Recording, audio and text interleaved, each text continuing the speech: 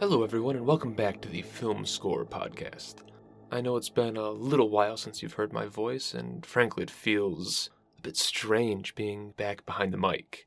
But here I am for one more one-off episode. I think the next season, Season 3, is coming soon-ish. Pre-production's going to be starting any day as I figure out the initial lineup of interviews. We'll see what's in store. But today I'm going to be covering some of the best and my favorite and most notable film scores released in April, May, and June of 2022. And yeah, I know it's mid-August. Normally I have these out a lot sooner, but cut me a little slack. So first I'm going to talk about two multiverse scores. The first is Everything Everywhere All at Once by Sunlux. And first off, this is a hard score to listen to because it's long. I think it's almost 2 hours, and frontman Ryan Lott actually told me that despite that runtime, it doesn't even feature every cue. I don't know how much might have been left on the cutting room floor, but it's wild to imagine just that much music in here. And it takes a little while to get going because for quite a while it feels like there's a lot of disparate elements and ideas, and it doesn't seem to coalesce, but eventually it does. And it's in that last maybe 20-30 minutes of the score, which frankly is longer than some scores alone. Everything comes together, and that's where the score release really earns its length. All of that music that you've been through suddenly makes sense. Those steps you've taken along the way all take you to this final destination, and it is actually just like a brilliant ending. It's something that other multiverse scores don't quite get. They don't pull everything together, or maybe they don't even try to touch everywhere from the get-go. The second one is Danny Elfman's Doctor Strange in the Multiverse of Madness. This is a score that, on first listen, I just thought was fine. It was a good score, but felt like it was missing something. It was only when I came and dove into it a little more that I began to appreciate and notice all the little nuances. It does allow Elfman to explore some of his weirder elements, the eccentricities that we know him by. In the track like A Cup of Tea, which has been surprisingly popular, that's more truly droning and experimental. But there's also kind of overt touches of horror in the gothic undertones and in the occasional use of voice, something that you wouldn't expect from a superhero film. And I know that a lot of people will call this a horror film wrapped up in a superhero movie, and maybe there's some legitimacy to that, but the music certainly makes that case. Frankly, I'm glad that Elfman and Raimi have finally had a chance to reconnect. I think it's been several years, and obviously they've had many good years in the past. Another high-profile score that kind of went under the radar this time was James Newton Howard's score for the third Fantastic Beasts, The Secrets of Dumbledore.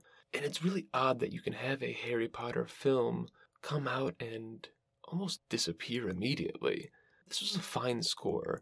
It's certainly not going to be one that people think of when they think of the best Howard scores, nor the best Harry Potter scores. The highlights really are these recurring themes that we've been hearing for 15-20 years at this point, and they're done really well. For those really pining for orchestral film music, something like The Secrets of Dumbledore will hold you over, although maybe not be your favorite of the year. Certainly takes a backseat to some of James Newton Howard's works from the prior year. He had some really good stuff in 2021. Another one that oddly went under the radar, at least in my view, was Daniel Pemberton's score for The Bad Guys. I really like basically everything that Pemberton does, and he seems to have such a wide stylistic range that he's capable of. The Bad Guys is just super, super fun, really jazzy, energetic, light, one that even I'm guilty of not listening to enough. The score that really surprised me was Hans Zimmer's score for The Survivor. This is the film about a Jewish boxer, Harry Haft, and it's a true story, at least to some extent, who used boxing to survive in Auschwitz. Obviously, I didn't expect it to be a film that would be a stylized action film or over the top. I expected this to be something quite intimate, somber, emotional, and that's really not what we've come to expect from Hans Zimmer in recent years. His most famous scores the last decade, 20 years, have all been really big budget blockbusters, big scope, a lot of action. And so I wondered how this was going to work. And yeah, I was skeptical, but I'm glad that Zimmer showed that that skepticism was unnecessary or unfounded, because this is really minimal and intimate. It does bring out all the emotions. It shows you how somber and harrowing that experience would be, and has a constant melancholy. Zimmer also does a good job of incorporating some Jewish musical and religious aspects that I think are highlighted in the track Avinu Melkainu. I apologize in advance for butchering that, which heavily features this liturgical voice and is quite chilling. It's really quite a beautiful piece and a beautiful score overall. Another beautiful piece in quite a different way is John Lund's score for Downton Abbey: A New Era. And I'll be upfront, I really don't know anything about the TV series, nor the prior film. So I can't tell you whether there's existing thematical material used, how much it continues the musical identity of the prior works. But what I can say is it's just an absolutely gorgeous score. Really serene, really beautiful. I mentioned a few minutes ago, for those looking for more traditional orchestral film scores, you could listen to Fantastic Beasts. You can, but I'd really recommend listening to Downton Abbey: A New Era. Maybe it's not as leitmotif heavy as some of you'd want, but you're going to be hard-pressed to find something that came out this year that's more beautiful. I've got two a bit darker, despairing scores. The first is We're All Going to the World's Fair by Alex G. Alex G is someone that I didn't realize is actually just a huge indie musician. And I really, really love seeing people that have so much success in one genre, in solo work, going and dipping their toes into film music, because they're bringing all these outside experiences and skills into this sphere. And you know that they're going to keep at least some of that identity and bring it into this music. And you're probably going to get a score that, unless you're listening to a lot of other music, you're probably not going to have heard. And even if you have heard something like it, you probably haven't heard it in film music. And that's exactly what this score is like. It takes a lot of singer-songwriter aspects, which you do hear on occasion. I mean, heck, you can go back to The Graduate 50 plus years ago, and that's littered with Simon and Garfunkel's singer-songwriter identity. But what really makes Alex G's score striking is how lo-fi it is, how eerie and haunting it is. I don't know if it features his vocals as well, but there's this ghostly, childlike singing throughout a lot of the songs, a lot of the cues, and it's really unsettling. One thing that I love about really any music is when it makes you feel something, and let me tell you, I get chills every time I listen to this. I'd highly recommend, if you don't want to dig through the whole thing, even though it's maybe 30 minutes, 40 minutes, listen to the beginning and end tracks. They are really, really good.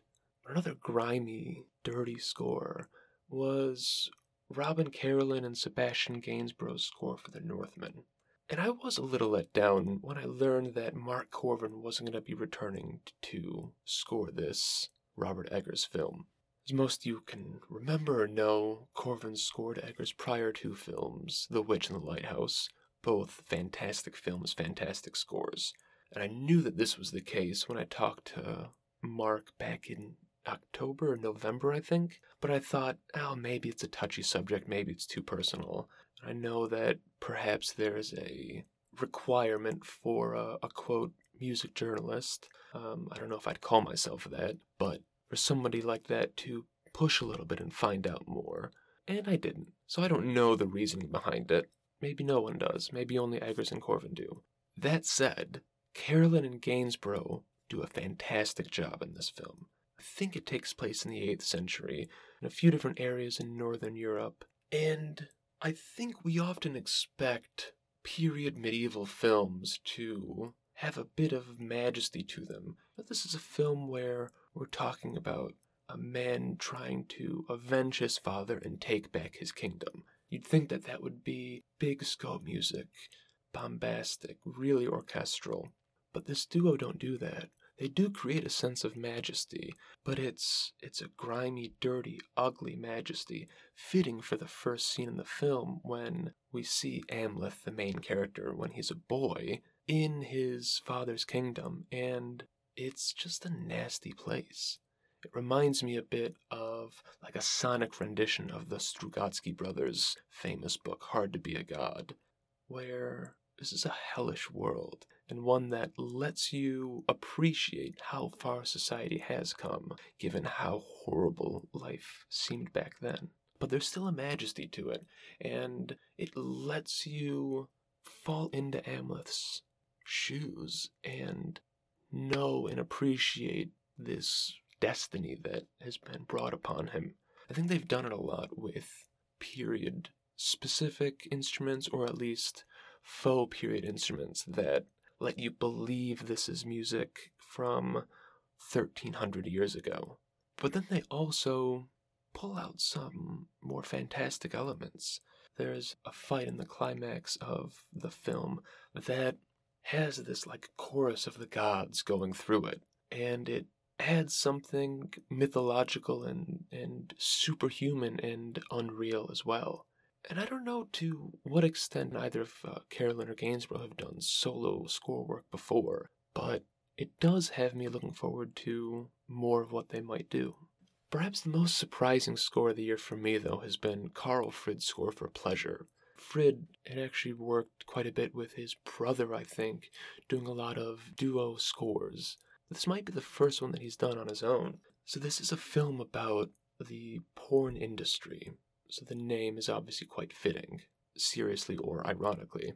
And Frid kind of embraces it. There are elements of EDM and of really raunchy hardcore rap, but there's also more operatic elements and choral music. And so you'll have these tracks with Latin names that have really infectious electronic music playing, and maybe someone will be rapping with very hard R lyrics, and then it'll transition into almost opera singing or faux religious ritualism.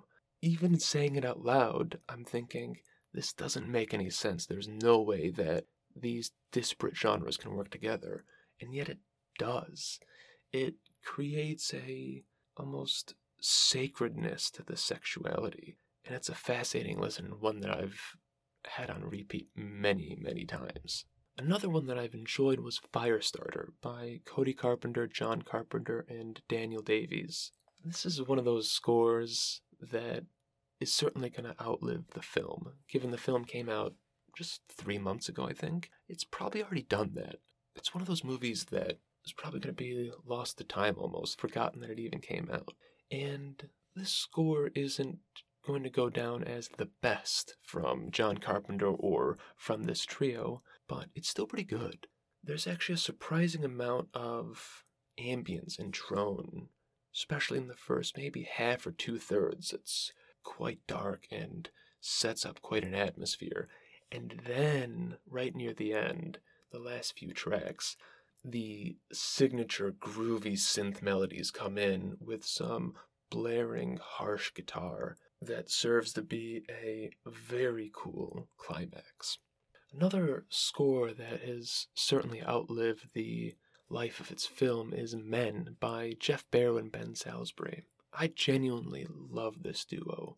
I don't know how many scores they've done, maybe half a dozen, and even dating back to their scrapped score for Dread, released under the name of Drokk, I believe, Drokk. It was maybe 8 years ago, 10 years ago. These two have just been cranking out really good, often unconventional or experimental scores, and Men is no different. If you're a regular listener, especially if you've been listening over the last few months, you will hear me often talk about how much I love the use of voice and how I think it's an underutilized aspect of a lot of film scoring. So maybe Barrow and Salisbury have been listening because Men is full of voice. And it's really haunting vocalizations mixed with some drones and pastoral undertones that create a horror lying in what we'd otherwise think of as a bit of a pristine countryside. Like there's spirits waiting to haunt us just beneath the ground. It's just brilliant stuff. Two high-profile films. One is Brian Tyler's score for Chippendale Rescue Rangers. Unfortunately, Brian and I were actually going to talk about this score a couple months ago, but it fell through as things just happen sometimes. Hopefully I'll be able to have him on the show. But this was a surprisingly fun score. You can really hear some, and I hate to pigeonhole it like this, but some superhero-esque elements to it, particularly through the main theme, which is very heroic. Probably helps that Tyler had spent so much time scoring superhero films in prior years. But there's also a really big mix of genre. You've got some rocking aspects, some really smooth swinging jazz in the track Chip Off the Old Block, and then in the track Missing Monty, you've got a bit of a darker, jazzier film noir feel. And I can't remember if this is on the soundtrack release itself or just in the film, but near the end of the film, there's this like fan convention where we see all sorts of various, very recognizable film properties. And basically every time we see one, there's a 5-10 second excerpt of an interpretation of the music we know. So I don't know to what extent that's music from those properties, or if Brian Tyler had the chance to just have fun recreating all of these. But either way, it's a lot of fun, and it shows just how much room Tyler had to go wild, genre and style-wise.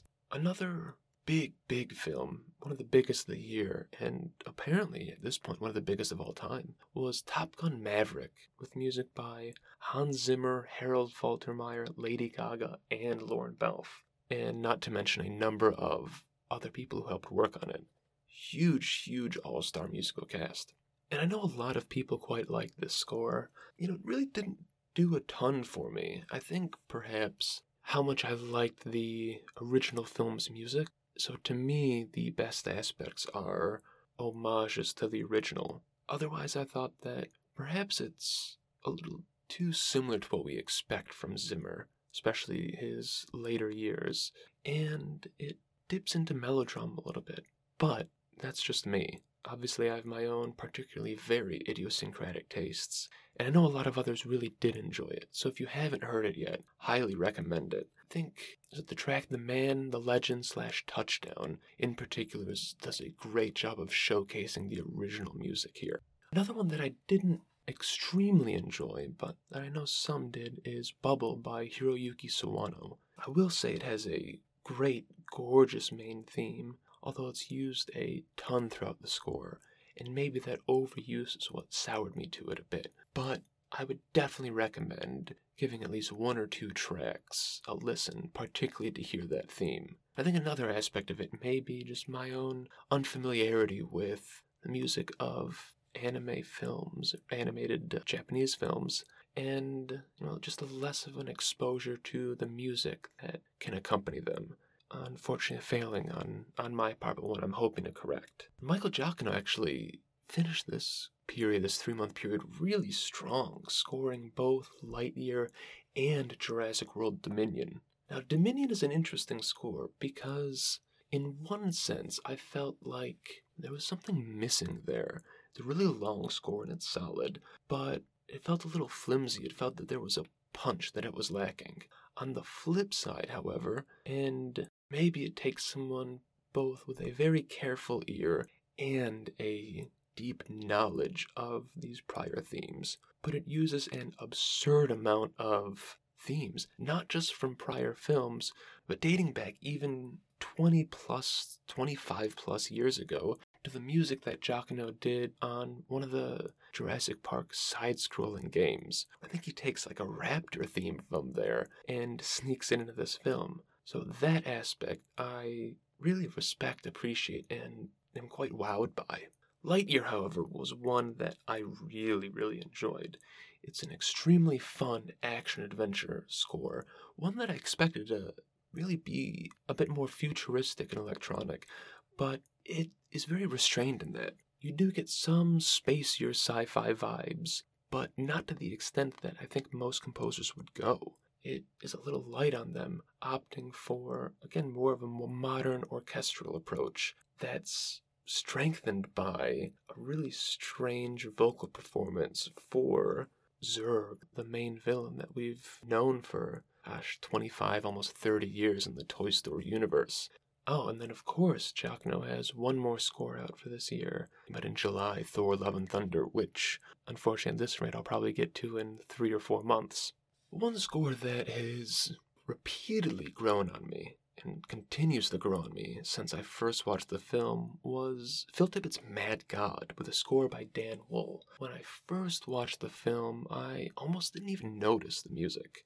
My fixation was so strongly on the visuals of the film, of this about 85, 90-minute awing stop motion. It's one of the most visually interesting films I can recall ever seeing, so you can probably forgive me for not noticing the music as much. Then when you listen to it, it brings to life this just horrible nightmare world to which we're an observer. It's like we're on a guided, protected tour of the depravities coming from Phil Tippett's mind. And it's just really brilliant, but also further showcases this harsh reality that I think is made even more striking with its juxtaposition from a sometimes quite tender, delicate main theme and how it's orchestrated. Now, I had actually thought that the score release was significantly different from the music in the film,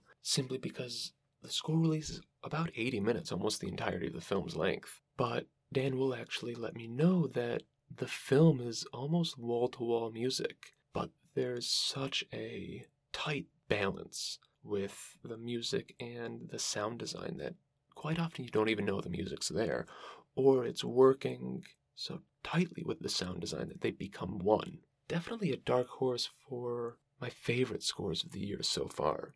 I realize at this point I've been rambling for quite a while, so I'll give you a quick list of a few others that I wish I had time to talk to, but I don't want to bore you too much. Howard Shore's back with Crimes of the Future, another grimy score that tunes into an ugly, dirty future. A Windfall by Danny Bensi and Saundra Urians really surprised me, because normally those two create these harsh, noisy soundscapes, but here, there's a similarity to Cliff Martinez's Kimmy in that it's creating a modern channeling of a Bernard Herrmann-esque thriller. Brilliant music, and quite a good film as well. Another is Disaster Piece's score for Marcel the Shell with Shoes On. Not really someone you'd be expecting to score a truly lovely, silly, whimsical piece, but really one of the most daring scores he could have done, because it's so against what he's known for. I mean, how the heck do you go from It Follows to this? I don't know, but I'm so glad that he has that breadth. Finally, Mark Corvin's score for The Black Phone. So while he didn't win out on The Northman, he did have another very good score come out. And this might not be my favorite from him, but I think it shows a lot more depth and variety in what he can do. There is that sort of noisiness we expect from him. There's a lot more electronics, which kind of come from, or an extension from, his work on Resident Evil at the end of last year, and some slower, almost melodramatic, emotional points, which I don't think we've really heard from him before. And unfortunately, there's actually quite a few others that I wish I'd have covered. Frankly, I've got a whole list in front of me that I've been skimming through, and I've probably left off a half dozen. And shoot, there's probably that many or more that I've just totally forgotten about. But as you can see, great year so far. It's a great 3-month period. Quite a few of these I've done reviews on or have reviews coming up on. So keep your eyes out for those as well. And of course, keep your eyes and ears open for Season 3. It'll be coming eventually, maybe 6 weeks, maybe sooner, maybe longer. I don't know, I've got to keep that anticipation and unknown in the air.